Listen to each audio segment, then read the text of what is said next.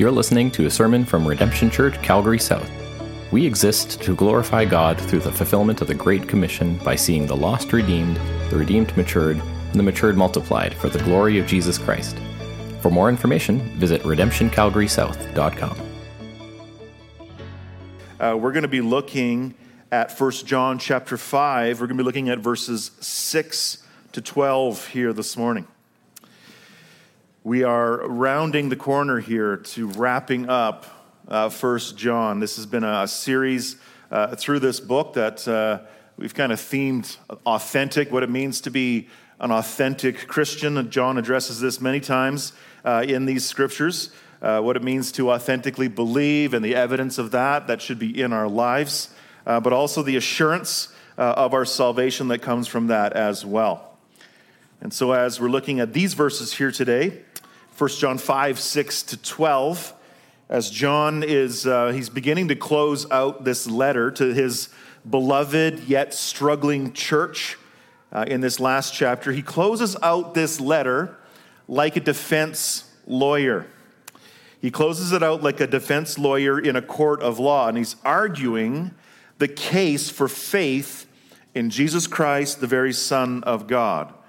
Now, this is a case that is more important than any earthly case could ever be, a case that has the repercussions of eternal life and eternal death. And as John has just spent 4 chapters arguing for authentic faith in Jesus Christ, and as he's been arguing for the case of the assurance of eternal life that can only be found through truly believing in him, as he only has a few paragraphs left, John begins to close out his defense. And he closes it out by calling the most infinitely compelling and eternity-rattling eyewitnesses to the stand.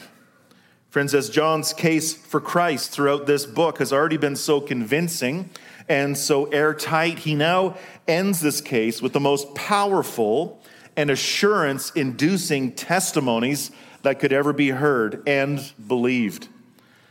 Friends, in many court cases, the final judgment and the sentence is often determined by the testimony of the eyewitnesses, the testimony of those who were there, those who saw, those who heard, the witnesses of the whole thing. And so as John aims to fully prove the authentic case for Christ, he aims to do so through authentic testimony. And that's the title of the sermon here this morning.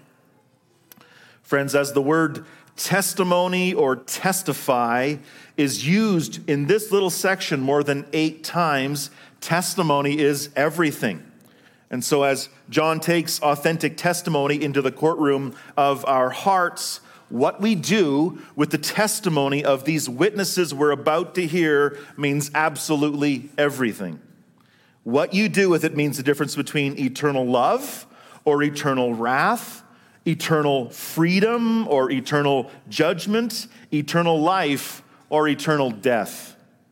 And so, friends, let us carefully listen to these witnesses that John calls to the stand here today. Let us hear their testimony and believe. 1 John 5, verses 6 to 12.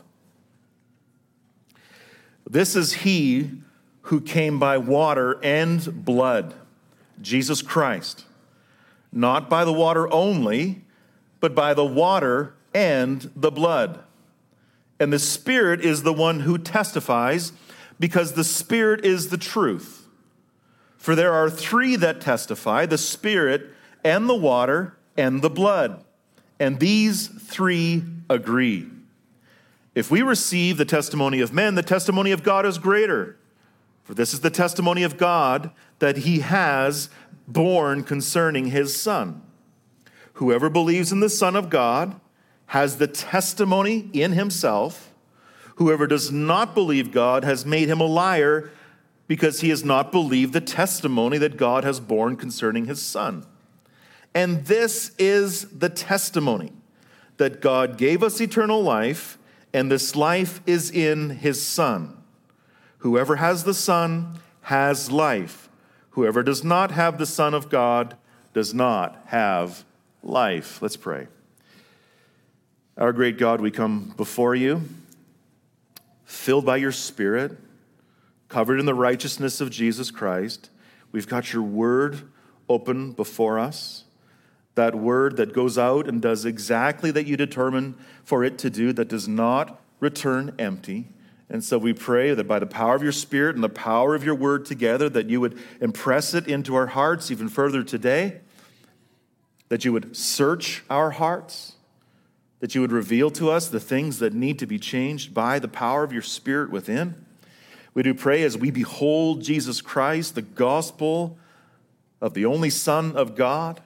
We pray that as we behold him, we would be changed as we behold his glory.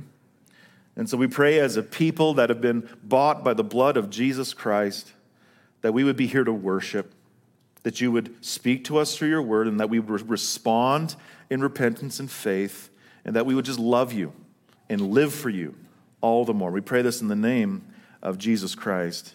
Amen. So as we approach these witnesses and their testimony concerning Christ, let's remember a little bit of the background going on here in the story here of 1 John. Let us remember here that this beloved church to which John is writing, they're a church that is enduring a struggle for their faith. They just went through a season of false teaching and false teachers among them, and it nearly destroyed their church. The main heresies that were really ripping them apart all centered around a faulty theology of who Jesus Christ is. There's been clues in the text that have led us to this, and also as we look at the contextual history of that time, there was early forms of Gnostic philosophies at play and pagan beliefs that were being mixed into the Christian faith, always dangerous. And what popped out on the other side of all that was a false view of Jesus, a false Jesus who they often taught wasn't really God, or a false Jesus that wasn't really a man. In fact, if you look at the historical theology of a man named Cerinthus, I've got a picture here, a man named Cerinthus. He lived during this time, during the 1st and 2nd century. Cerinthus was one of those heretical influencers of this time. And he was teaching a heretical theology of Jesus Christ. Cerinthus taught that the world was created by angels instead of God. He taught that Christ's birth was not divine. It was rather that Jesus was just biologically born to Joseph and Mary. And he also believed about Jesus falsely that Jesus was basically just possessed by God's divine power for 3 years of his ministry, and that this divine power of Christ came down upon him upon his baptism, but then departed from Jesus upon his suffering and his death on the cross. And this is all due to some of the Gnostic notions of that time. They believed that the spiritual could not mix with the material, that God was too holy to truly mix with an evil humanity, which ended up in the heresy of all heresies, a faulty view of Jesus Christ, squarely undermining the primary doctrine that Jesus was the God-man, meaning that he was 100% God and he was 100% man.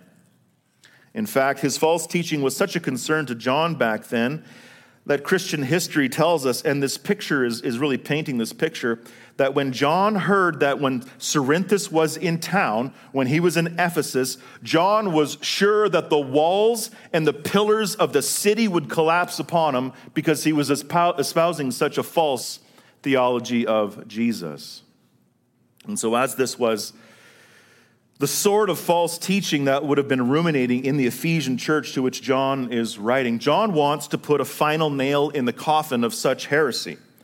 And so therefore, as he's closing out this letter to the church, we see him bringing 4 witnesses to the stand in our text today. In fact, we're going to hear 4 testimonies here. We're going to hear the historical testimony. We're going to hear the spiritual testimony. We're going to hear the internal testimony and the eternal testimony.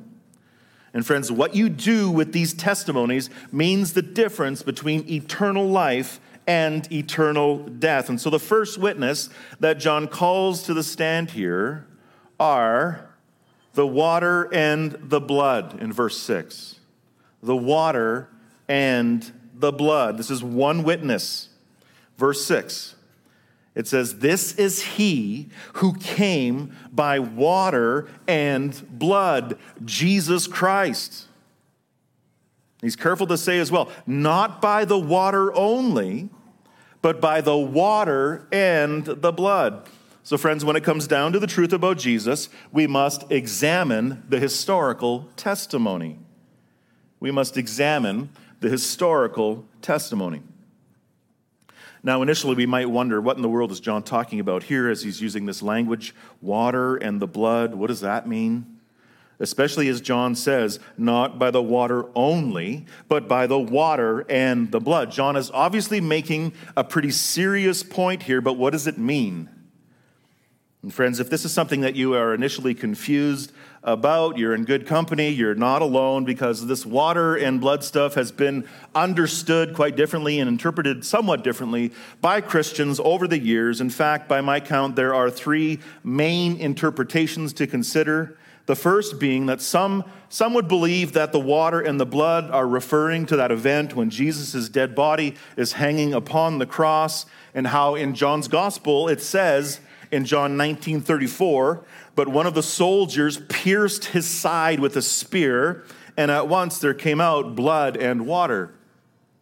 So some think that John is connecting the water and the blood here in 1 John to the blood and the water in his gospel account of Christ's death.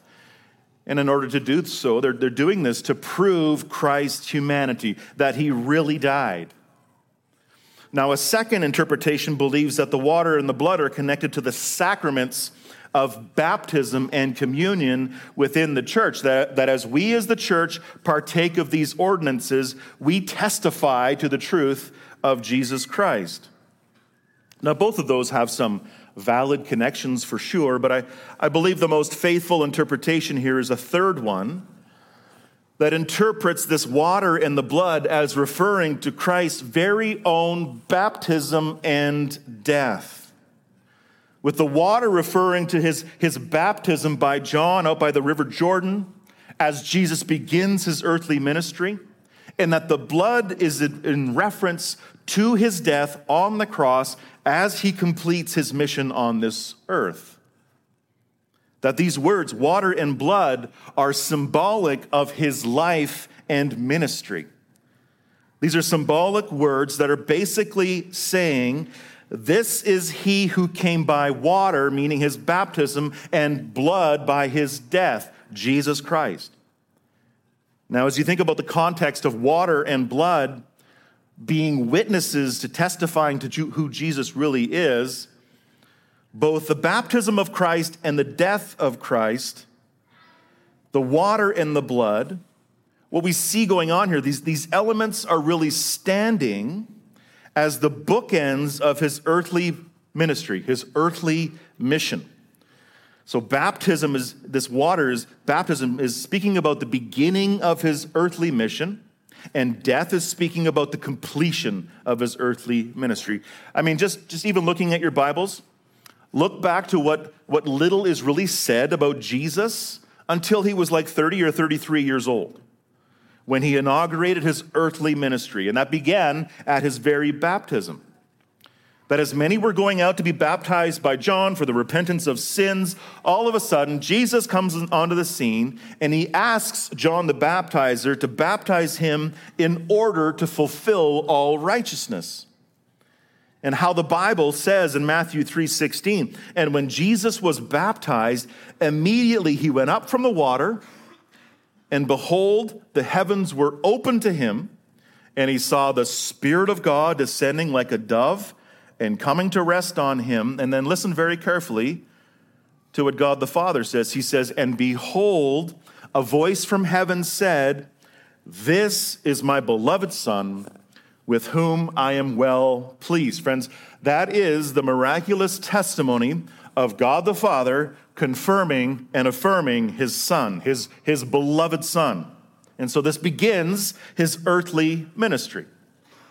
And so then as you fast forward over 3 years of Jesus' earthly ministry to that final day on the cross when he is scorned, when he is beaten, when he is bloodied and he's hanging on the cross, blood is pouring out from the nails in his wrists, blood is pouring out from the nails in his feet, the wounds in his back, the crown of thorns crushed into his head, even that spear in his side pouring out blood and water. This is the testimony of the blood that John is talking about here. And so we see these bookends.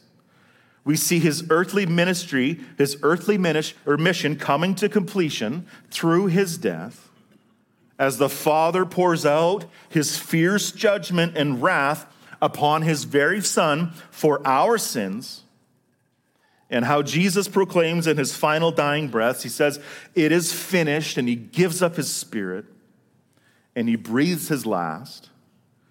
Remember, at the point of his death, it says in Matthew 27, 51 to 52, "And behold, the curtain of the temple was torn in two from top to bottom, and the earth shook, and the rocks were split, and the tombs were opened, and many bodies of the saints who had fallen asleep were raised." Friends, this was the most eternity-altering moment in all history, God made it very evident through these miraculous events that Jesus, again, is his true Son. We see the curtain in the temple tearing in two from top to bottom, symbolizing that Christ has made the way into the Holy of Holies, that he is the final sacrifice through his blood.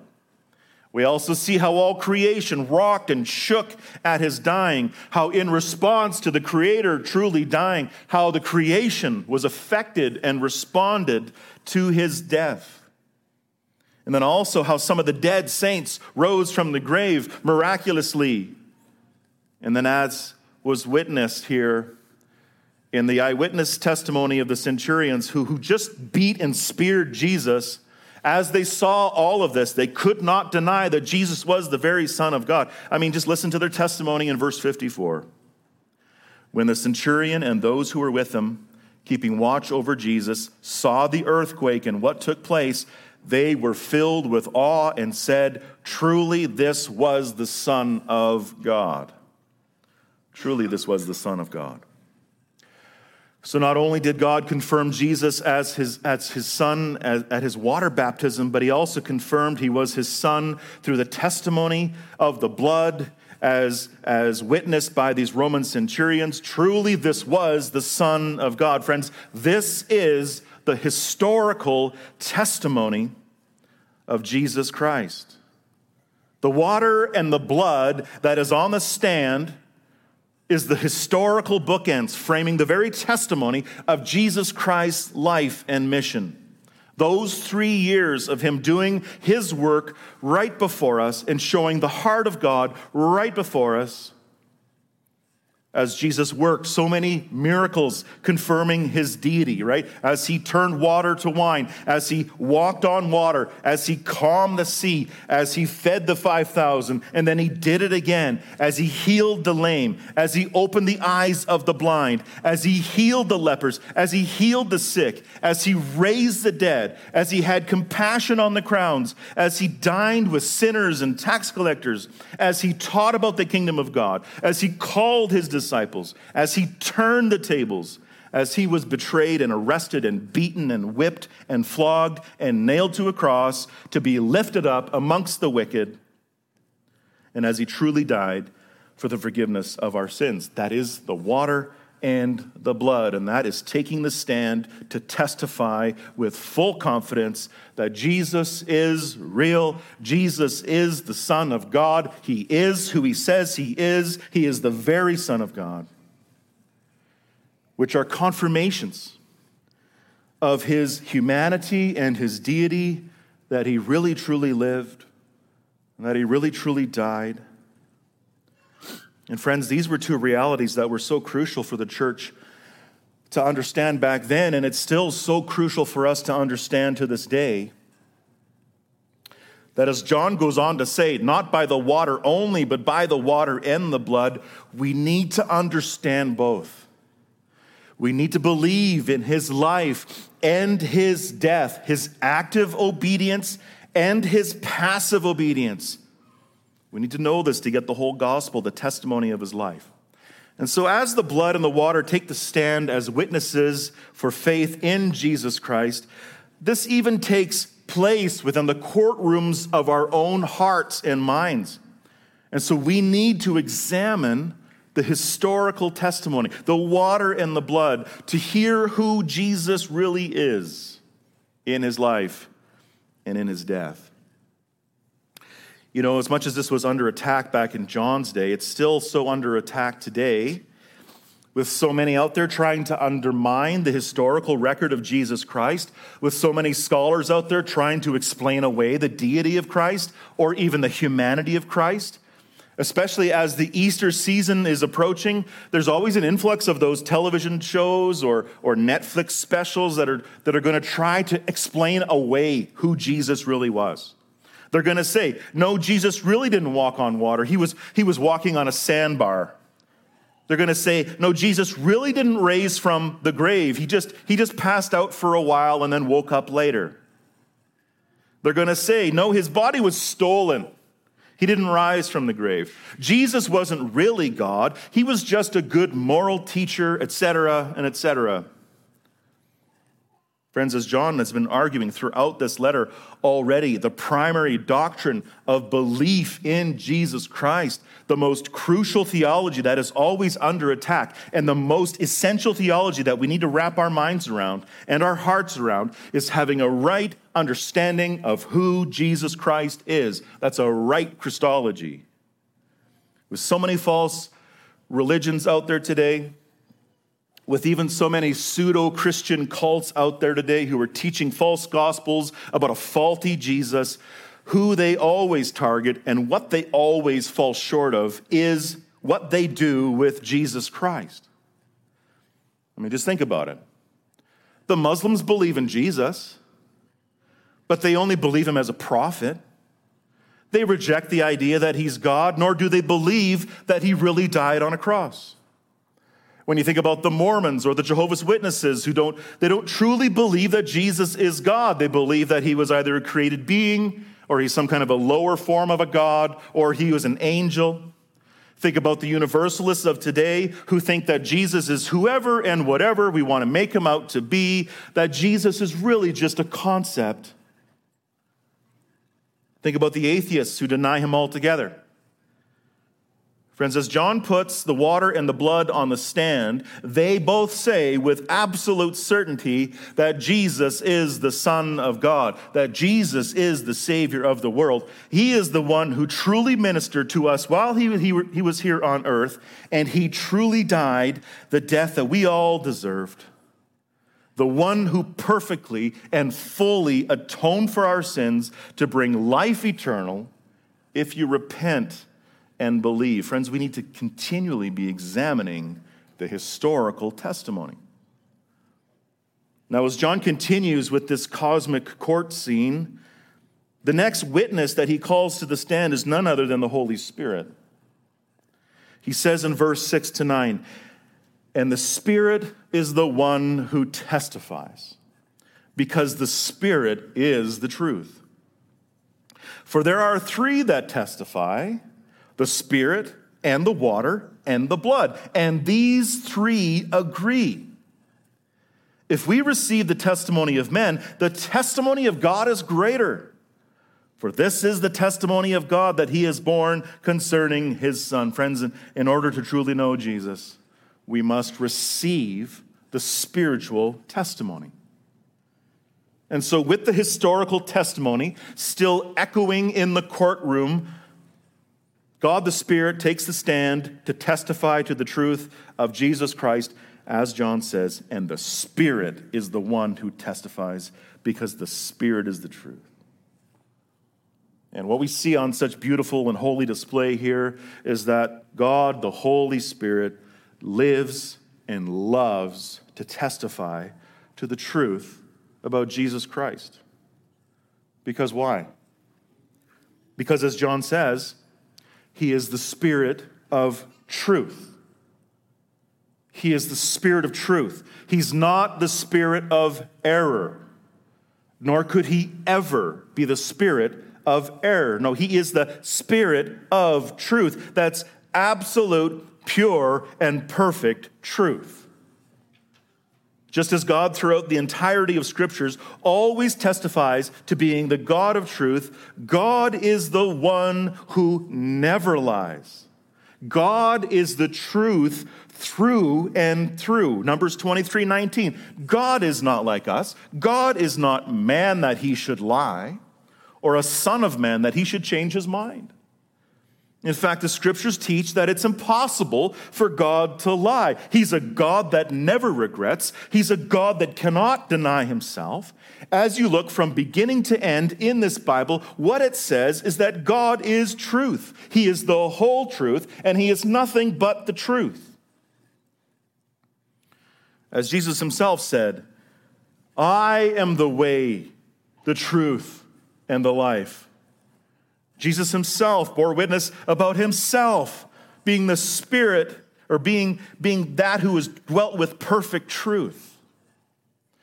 He also testifies this about the Holy Spirit. In John 16:13, it says, when the Spirit of truth comes, he will guide you into all truth. Friends, the same Holy Spirit who overshadowed Mary to produce the Christ child, and the same Spirit who descended upon Christ at his baptism to confirm him as a Son of God, is the same Holy Spirit who always lives and loves to testify to the truth of Christ. That's what he does. Friends, one of the primary roles of the Holy Spirit within the Trinity is to testify to the truth of Jesus Christ. If you remember when Jesus was teaching his disciples about this coming of the Holy Spirit to come, do you remember what he said about the role of the Holy Spirit? He said in John chapter 15, verse 26, he said, but when the Helper comes, that's the Holy Spirit, when the Helper comes, whom I will send to you from the Father, the Spirit of truth, who proceeds from the Father, he will bear witness about me. The Holy Spirit bears witness about Jesus Christ. Again, Jesus calls him the Spirit of truth here. It's because it's who he is, and it's what he does. And the action of that truth is always to bear witness about who? It's about Jesus. Friends, the Holy Spirit is the star witness in this great and urgent cosmic court case. And so as he speaks on the stand and as he testifies to the truth, what he says is absolute gold. And he says it is the truth, and it is the only truth, so help himself. That this Jesus, he's the Son. He's God. Friends, I don't know if you're aware of the Alex Murdaugh murder case that just concluded this past week in the United States. There's this middle-aged man named Alex Murdaugh, and he was on trial for the cold-blooded murder of his wife and his son in South Carolina. Whether you know about it or not, what was so disturbing and revealing is about the lie that this man was living and how many lies he was weaving from the witness box. As the court case examined his years of lying and stealing from his own clients to feed his own obsession with greed and drugs, how there was such overwhelming evidence in this case. And it put him at the very scene of the crime where he shot his wife and his son. And as he took the stand to defend himself, he didn't finally break down and admit to the truth, but rather he just kept on lying and he kept on denying everything. Friends, there's a reason that defense lawyers don't recommend that their clients take the stand to defend themselves, because they end up really revealing the truth through the cracks of their lies, the crevices that is between their lying character. By the way, he was found guilty, double life sentence. But the point being, friends, is that as the truth about Christ is so often on trial in this world and in our hearts, the defense team doesn't have to worry when the Spirit takes the stand. Now, when God says, I'll testify about myself, you want him to take the stand. You want God to defend and contend for himself. And you want the God of truth, who spoke all things into existence, to speak, because when he speaks, he always contends and confirms and affirms and testifies about the very truth of his Son, Jesus Christ. I mean, what better witness could there ever be? For the Spirit to say about Jesus, he's the very Son of God, he's the Christ, he's the Messiah, he's the Lord, he's the King, he's the way, he's the truth, he's the life. And this is the testimony of the one who never lies. And so, friends, the Spirit is the one who testifies, because the Spirit is the truth. And so now, as John has established that the water and the blood and the Spirit are witnesses to the truth of Christ, look at what he says next. He says in verse 7, for there are three that testify: the Spirit and the water and the blood, and these agree. Friends, what's so awesome about this is that the God of truth and the truth of the historical record never contradict one another. There is never a disconnect when you hold them side by side. And this is not that worldly colloquialism that your truth is your truth and my truth is my truth. No, friends, when it comes to truth, there is only absolute truth, and absolute truth never contradicts. And so what God the Spirit testifies as the truth about Jesus, and what the world reveals about the truth of Jesus, is a perfect, untarnished harmony of truth. They agree. I mean, this should remind us even of how judgments are to be made with regard to evidence in the Bible. That, as Matthew 18:16 says, a charge is to be established by the evidence of 2 or 3 witnesses. The defense that God is making here for Jesus is a threefold witness: the Spirit and the water and the blood. And as he says, these 3 agree. They are corroborating witnesses, meaning that they're all saying the exact same thing. There's not a bit of a difference in their stories whatsoever. They are in perfect agreement. I mean, just think about how in a court of law, how eyewitness testimony can so often differ from witness to witness. How even if people try to plan to tell the same story, it actually comes out quite different as each one testifies. It's quite incredible how different one person can recollect a story compared to the next guy. But not so with God. Not so with the Holy Spirit and the water and the blood. They all agree perfectly. And friends, when you've got this kind of testimonial evidence, what's left but to believe? And that's why John says here in verse 9, he says, if we receive the testimony of men, the testimony of God is greater. Right? If we readily believe everyday people and their claims of truth, how much greater do we need to believe in God's own threefold testimony? As he says, this is the testimony of God that he has borne concerning his Son. It's all God's testimony. And so we've got the historic witness and we've got the Spirit's witness. But then on top of that, we also have what's coming next in the internal witness. Friends, point 3 is that we need to believe the internal testimony. Verse 10, whoever believes in the Son of God has the testimony in himself. Whoever does not believe God has made him a liar, because he has not believed in the testimony that God has borne concerning his Son. Friends, as the Spirit always lives to testify to the truth of Christ, he also lives within believers to bring an internal testimony that we cannot deny. As John says, whoever believes in the Son of God has the testimony in himself. Whose testimony is it? Again, it's the Spirit's testimony within us. Friends, as faith is a spiritual gift, it's precisely because the Spirit indwells us that we can actually believe and testify to the truth ourselves. I mean, just think about how Paul talks about the role of the Holy Spirit when it comes down to believing anything.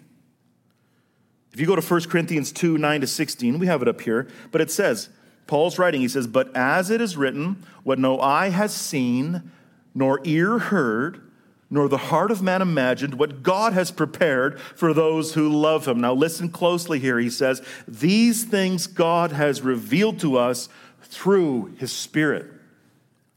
For the Spirit searches everything, even the depths of God. For who knows a person's thoughts except the spirit of that person, which is in him? So also no one comprehends the thoughts of God except the Spirit of God. Now we have received not the spirit of the world, but the Spirit who is from God, that we might understand the things freely given us by God. And we impart this in words, not taught by human wisdom, but taught by the Spirit, interpreting spiritual truths to those who are spiritual.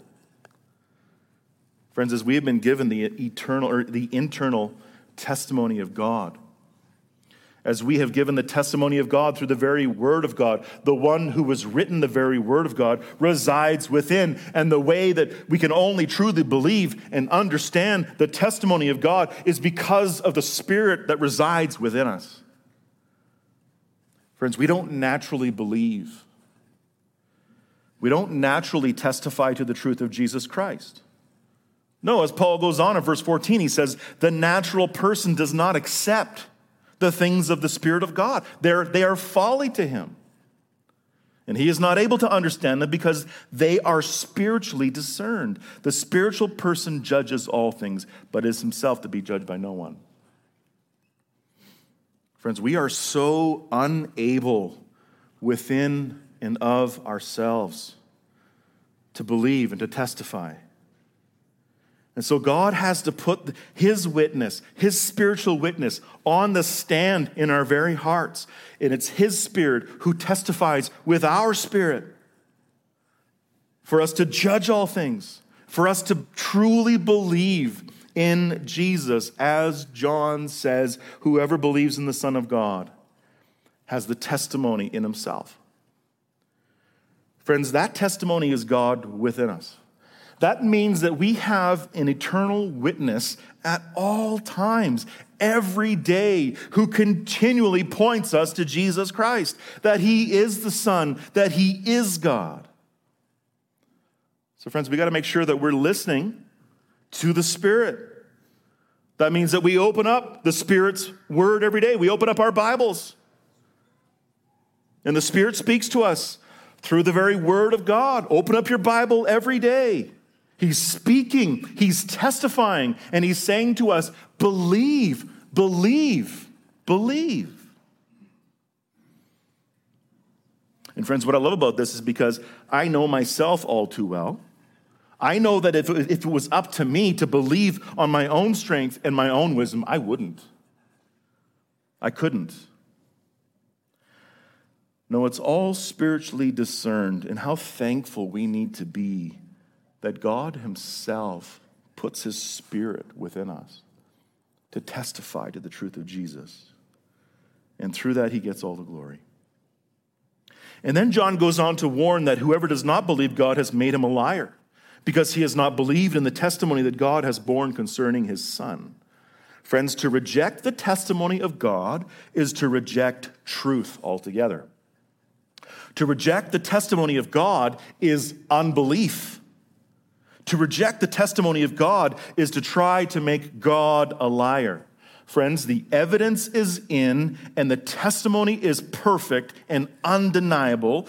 To reject the historical testimony and the spiritual testimony and the inward testimony is to reject God's overwhelming testimony concerning his Son. And if you remain in that state, it is not going to go well for you. In fact, it's going to be catastrophic, to say the least. Friends, if you don't believe the overwhelming testimony of the reality of your need for the Son of God, you will not have life. You will remain dead in your sin. And you will suffer because of your sin forever. Just as John says here at the end of verse 12. He says, whoever does not have the Son does not have life. To warn the unbeliever, to warn those who have heard the testimony and choose to reject it. Friends, to warn unbelievers about the wrath to come is the most loving thing you could ever do. Like, just think about it. If you're in BC in the summer and there's forest fires and you're on a highway and you know that there's a forest fire and somebody's driving into that forest fire, you're going to stop them and you're going to warn them. There's a forest fire. Don't go that way.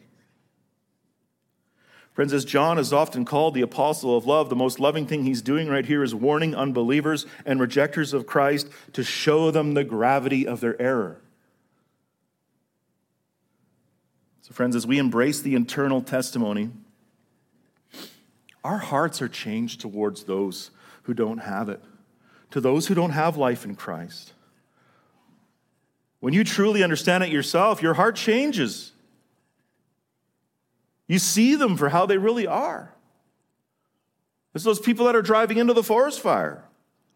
You got to stop them as much as you can. We need to go to them. We need to testify to the truth. Don't go that way. Turn around. Stop going that way. Turn to Jesus. Believe in Jesus. Because if you keep going that way leads to eternal death. Charles Spurgeon got this. As he so famously said, if sinners be damned, at least let them leap to hell over our dead bodies. And if they perish, let them perish with our arms wrapped about their knees, imploring them to stay. If hell must be filled, let it be filled in the teeth of our exertions, and let not one go unwarned or unprayed for. That's the heart. This is the heart of those who truly believe. And friends, that's going to cost you something. That's going to cost you loved ones. That's going to cost you friends as they continue to reject you and Jesus Christ. But I guarantee that if you live like this, people are going to get saved. People are going to repent. People are going to trust in Jesus. People are going to love God as you warn them about the disaster to come, and then you share with them the best news ever, that Christ did come by the water and the blood, and he came to free us from our sin, from this world, from Satan, to bring us eternal life in him. Which brings us to the last testimony, which is the testimony of eternity. That we must embrace the eternal testimony. Verse 11 says, and this is the testimony, that God gave us eternal life, and this life is in his Son. Whoever has the Son has life. Friends, not only do we have history and the Spirit and the internal witness that all overwhelmingly testify to the Son of God, but we have the testimony of eternal life that is in the Son. He says, this is the testimony, that God gave us eternal life. Where do we find that life? We find it in the Son. Whoever has the Son has life. Friends, the only way to salvation is through the very Son of God. The only way to eternal life is through Jesus Christ. There's only one way. As Jesus himself said, I am the way and the truth and the life. He also said, no man comes to the Father except through me. He is the only way.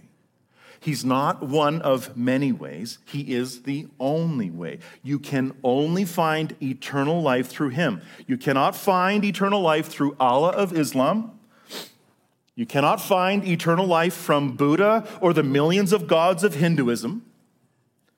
You can't have eternal life through Zen Taoism or New Age mysticism. You can't gain eternal life through the Jewish law. You can't have eternal life through all of the false Christs and the false gospels of all the pseudo-Christian counterfeits and cults. Those who are teaching that Jesus was just a man, or Jesus was an angel, or Jesus is a lesser God. No, the only way to eternal life is through this Jesus, this very Son of God, that the perfect testimony of the Bible and the testimony of all history and the testimony of the Spirit and the testimony of the church, all eternity points in the end to Jesus Christ. It all comes down to eternity. We sang last week a new song, and one of the lines is, we know how the story ends, right? Eternity is written in the Scriptures. We know that we will be with Christ for all eternity. We know how the story ends. Eternity stands as the witness. But yet we get so consumed and distracted by this life. Right? As Job said, life is but a breath in comparison to eternity. Our days pass away like smoke. It's here today, it's gone tomorrow. James says in 4:14, what is your life? For you are a mist that appears for a little time and then vanishes. Friends, all eternity is in the balance, and eternity will stand as the final witness. And friends, the gravest mistake we could ever make is to just merely live for the now when eternity is at stake. Just as Jesus said in Matthew 6:26, for what will it profit a man if he gains the whole world and forfeits his soul? Or what shall a man give in return for his soul? As whoever does not have the Son of God does not have life, whoever has the Son has life. Friends, I know that most of us here this morning know the Son. We know Jesus. We believe his testimony. We have the Son. We have eternal life. But in this room, with many people here this morning, there are going to be those who don't believe. There's even going to be some of those who think they believe, but they really don't. There are those who don't have the Son, and because of that, they don't have the life. And so, friend, if that is you, you need to have the Son. All of these witnesses cry out to you. They're standing before you today to come to Jesus and find everlasting life in him. That means you need to turn from your sin. It's called repentance. Turn from your life of sin and turn to Jesus Christ alone. This Jesus who stands as the very Son of God and God himself, the one who came to live for you, the one who came to die for you so that you could have life, the one who rose from the grave, conquering sin and death and this world, the one who comes to save and forgive forever. As John has presented his case, and as he has stacked his bench with star witnesses, with the authentic testimony. And as we examine it, and as we receive it, and we believe it, and we embrace it, friends, the holy gavel has fallen. And it was never a question. The holy gavel has fallen for Jesus Christ, for the very Son of God. What you do with him means the difference between eternal life or eternal death. He is the Son of God. Believe. Let's pray. Our God, we come before you again. As we can just picture this great cosmic courtroom, and as we can picture these witnesses taking the stand, oh God, there is such overwhelming evidence that Jesus is the Son of God, that he is God,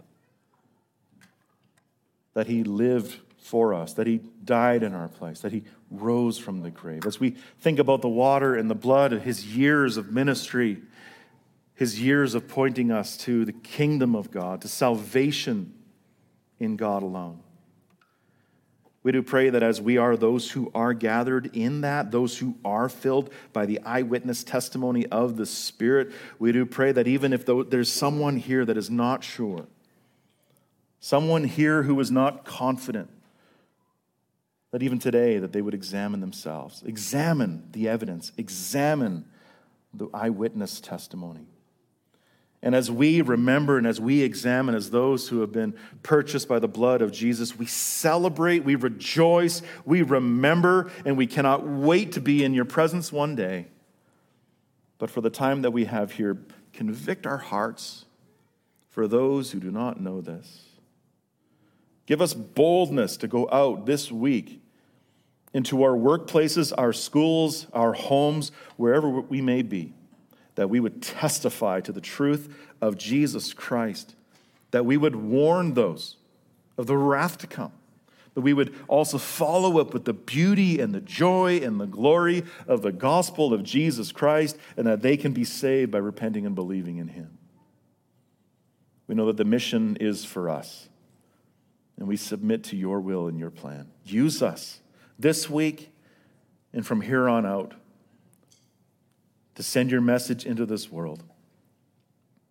That the water and the blood and the Spirit agree, that all history and your spiritual testimony, the internal testimony, and the eternal testimony all stand pointing us to Jesus Christ, that we would believe, and we pray it in his name. Amen. Let's stand as we sing our closing song.